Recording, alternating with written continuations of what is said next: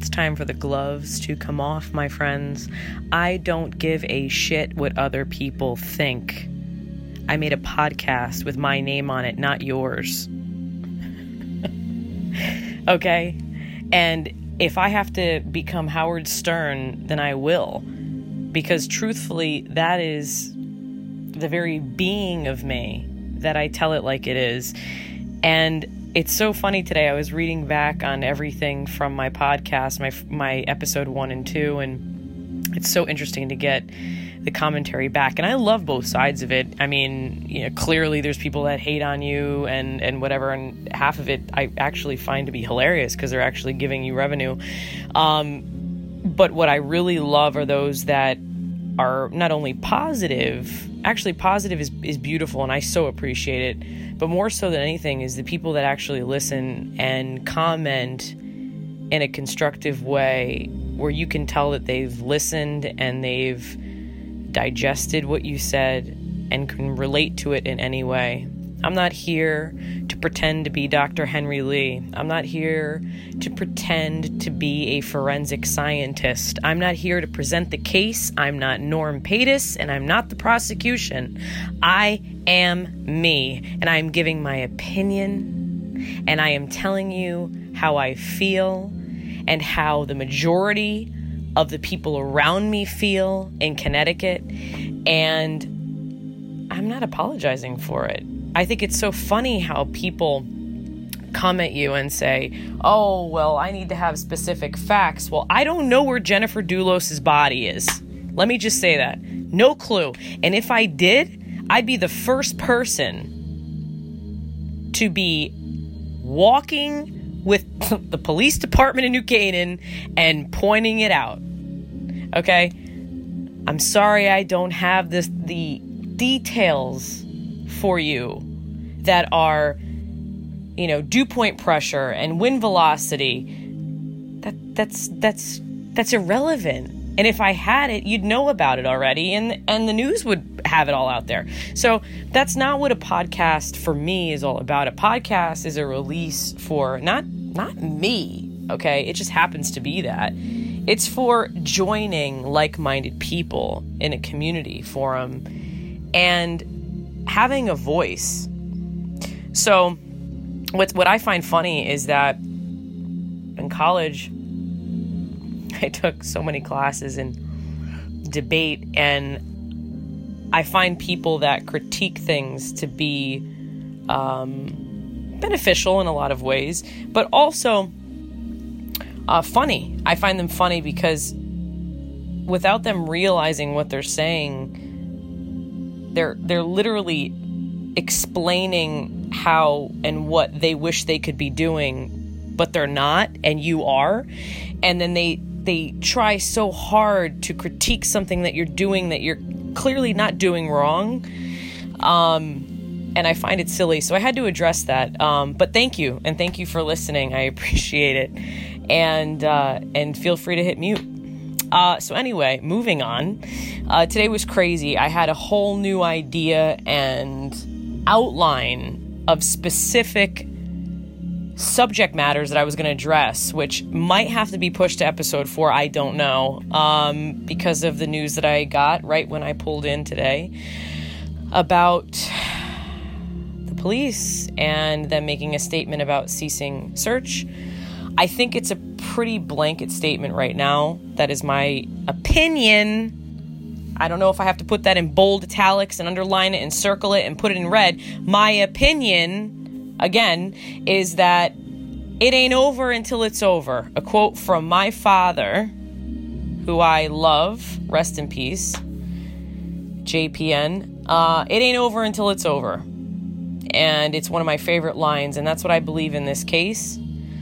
I do believe that I almost feel like I shouldn't say too much, because I feel like I've said too much regarding that, because I truly stand by the police and I believe that they know what they're doing. And they're very good at dealing with the public in a certain way. So I will leave it at that. My personal opinion is that Fotis Dulos, and from what I have become privy to, which I don't have to give the details of how I obtained information, is very, very, very good at what he has done and is doing. This is not a one-stop shop. This is a continued effort on his part. He has the lawyer coming over for dinner.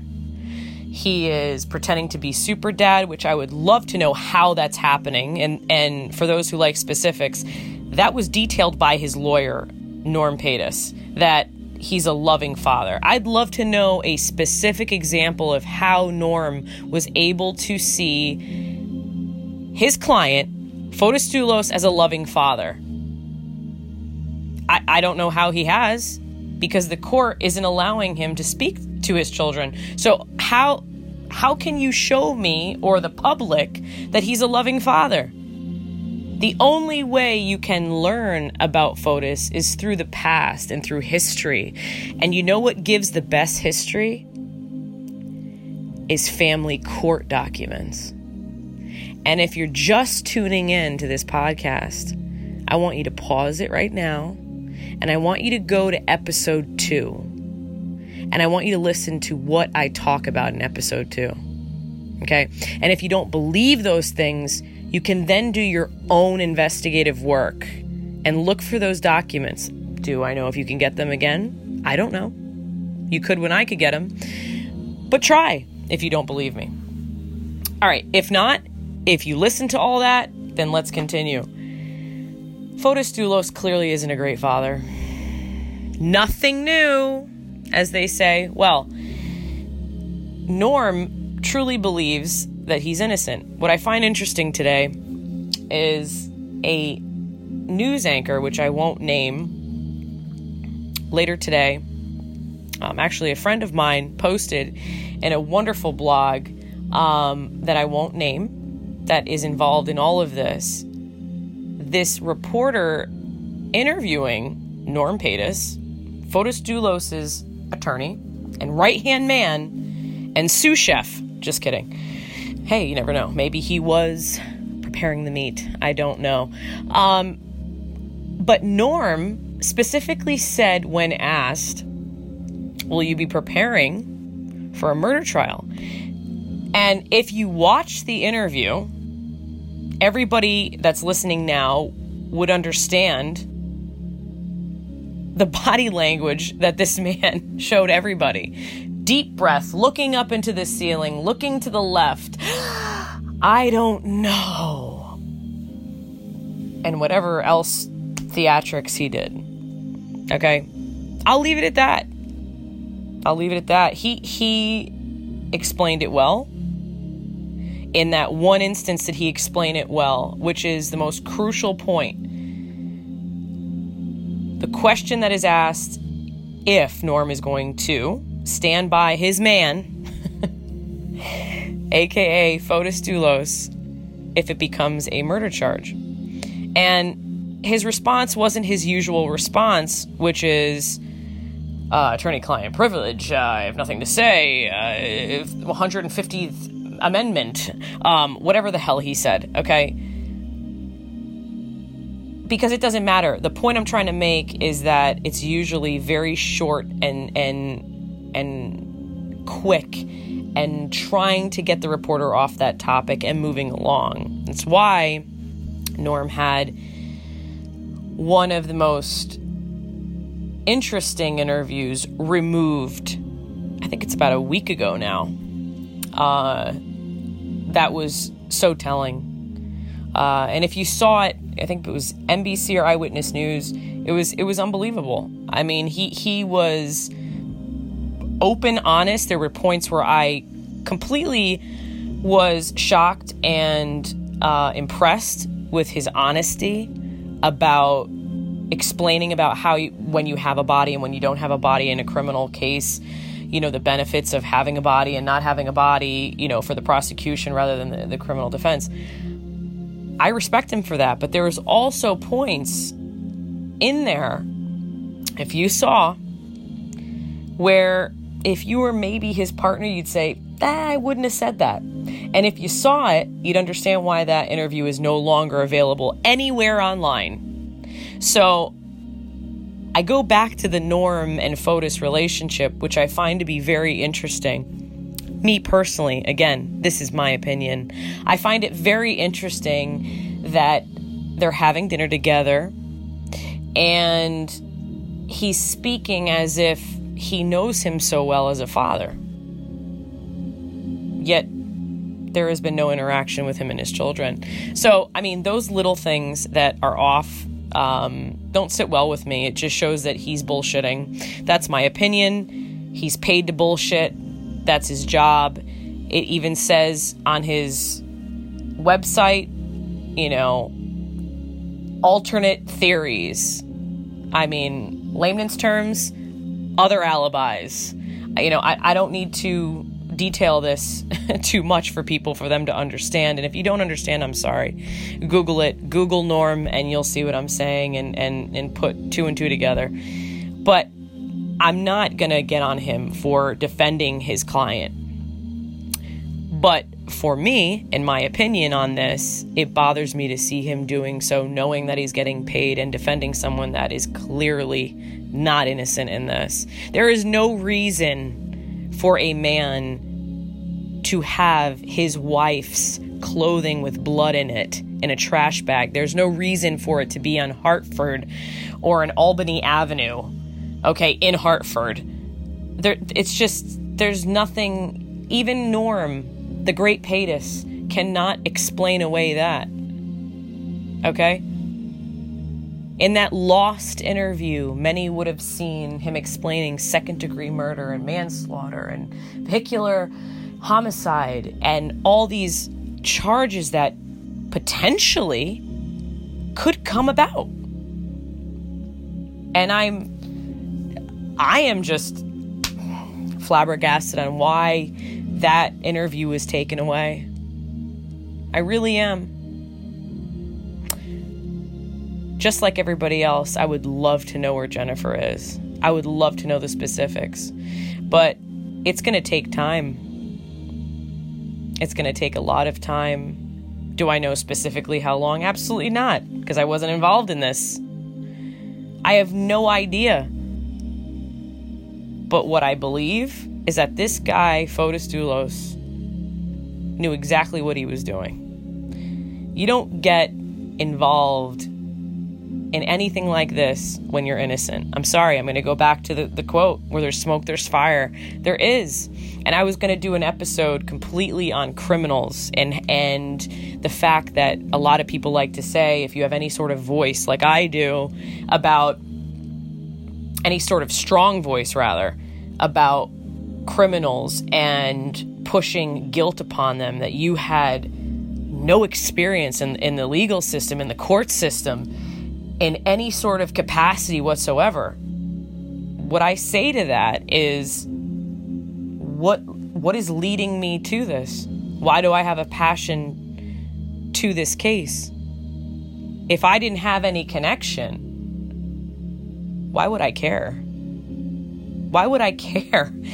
McDonald's isn't sponsoring me yet. So why the hell would I care? I clearly know stuff. I clearly have been around the legal system, and it's up to me to disclose how much. So I'll leave you with that. Episode 4 will be coming. It's going to be coming a lot sooner because it was supposed to be tonight, and I apologize, but I was completely shocked with the news today about the ceasing of the search. But like I said in one of my favorite blogs today, it ain't over until it's over. So don't lose hope. I know there will be more coming about with all of this, and it's not every day that you find a husband with a sponge of his wife's blood on it. So, it wasn't her pen that, he had, or her cell phone case. I'll leave you with that. I just can't believe the people that still are silently defending him or quietly defending him. I don't get it. But you know what? It's not funny, actually. It's actually scary, because those are the people that you can get on a jury. And that is why OJ is not in prison today.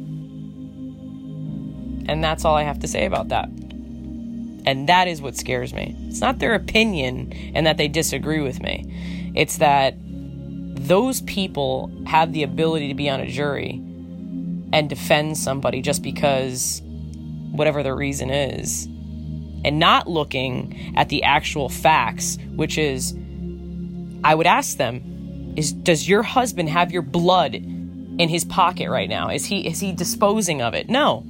I mean, you could forget about every single thing I've said thus far and just answer me this. Why did he have her blood in a trash bag at 7 p.m. on Albany Avenue in Hartford?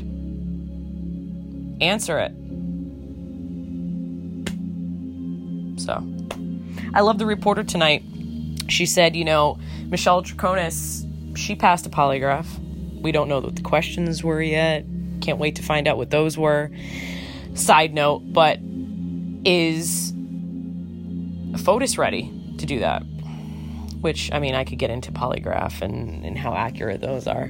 But, his attorney's answer was very interesting. And I think about it now, it's never a yes or no. He doesn't even know. That's my opinion. Again, my personal opinion. He doesn't even know what he's dealing with. He got his retainer. The most talking he did was talking about how he's got the lights on in his law firm. So I'm happy for that. I'm happy he's ready. I'm happy that he confirmed the fact that I disclosed very early on that there's no way he's going to get a trial in August. That's not how Connecticut works. And I know that from personal experience, there's no freaking way, Norman Paytas, that you're going to have any sort of trial beginning in August.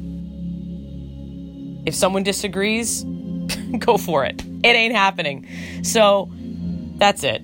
That's it for tonight. I got to get moving on the criminal stuff for tomorrow, which will be interesting because it's definitely going to be a mix of my thoughts on criminality and personal experience with that and how the system works and my thoughts on everything regarding it. I mean, I just remember my father telling me as a kid, you just don't get into the system. You literally become a number. When I was younger, I remember thinking, oh, you become a number, like you become one of many. You actually become a number. Literally. I don't know that personally, but I've dealt with this personally. And I've seen it happen with people around me. I have experienced the good and the bad side of it. I've watched my father and his career, and I've seen it from those eyes, from what he has disclosed to me, and I've seen it from the other end. I've seen people that are completely desperate, and they do desperate, nonviolent crimes, and they have a lapse of judgment, and I truly don't judge those people if they make a mistake. We are humans. We make mistakes. It's what happens. But there is a very, very, very big line between losing your job, having, everything flying at you, and you make a mistake and you commit a crime and you screw up and you do your time and you get out and you move along and you have a productive life. Then I just want to say his name, but I got to explain it now. There's a big difference between doing that and becoming Fotis Dulos, who had a backer like Jen's dad, who had degrees up the ass and was greedy as fuck and decided to take the law into his own hands and become a selfish little douchebag and do what he did. More tomorrow.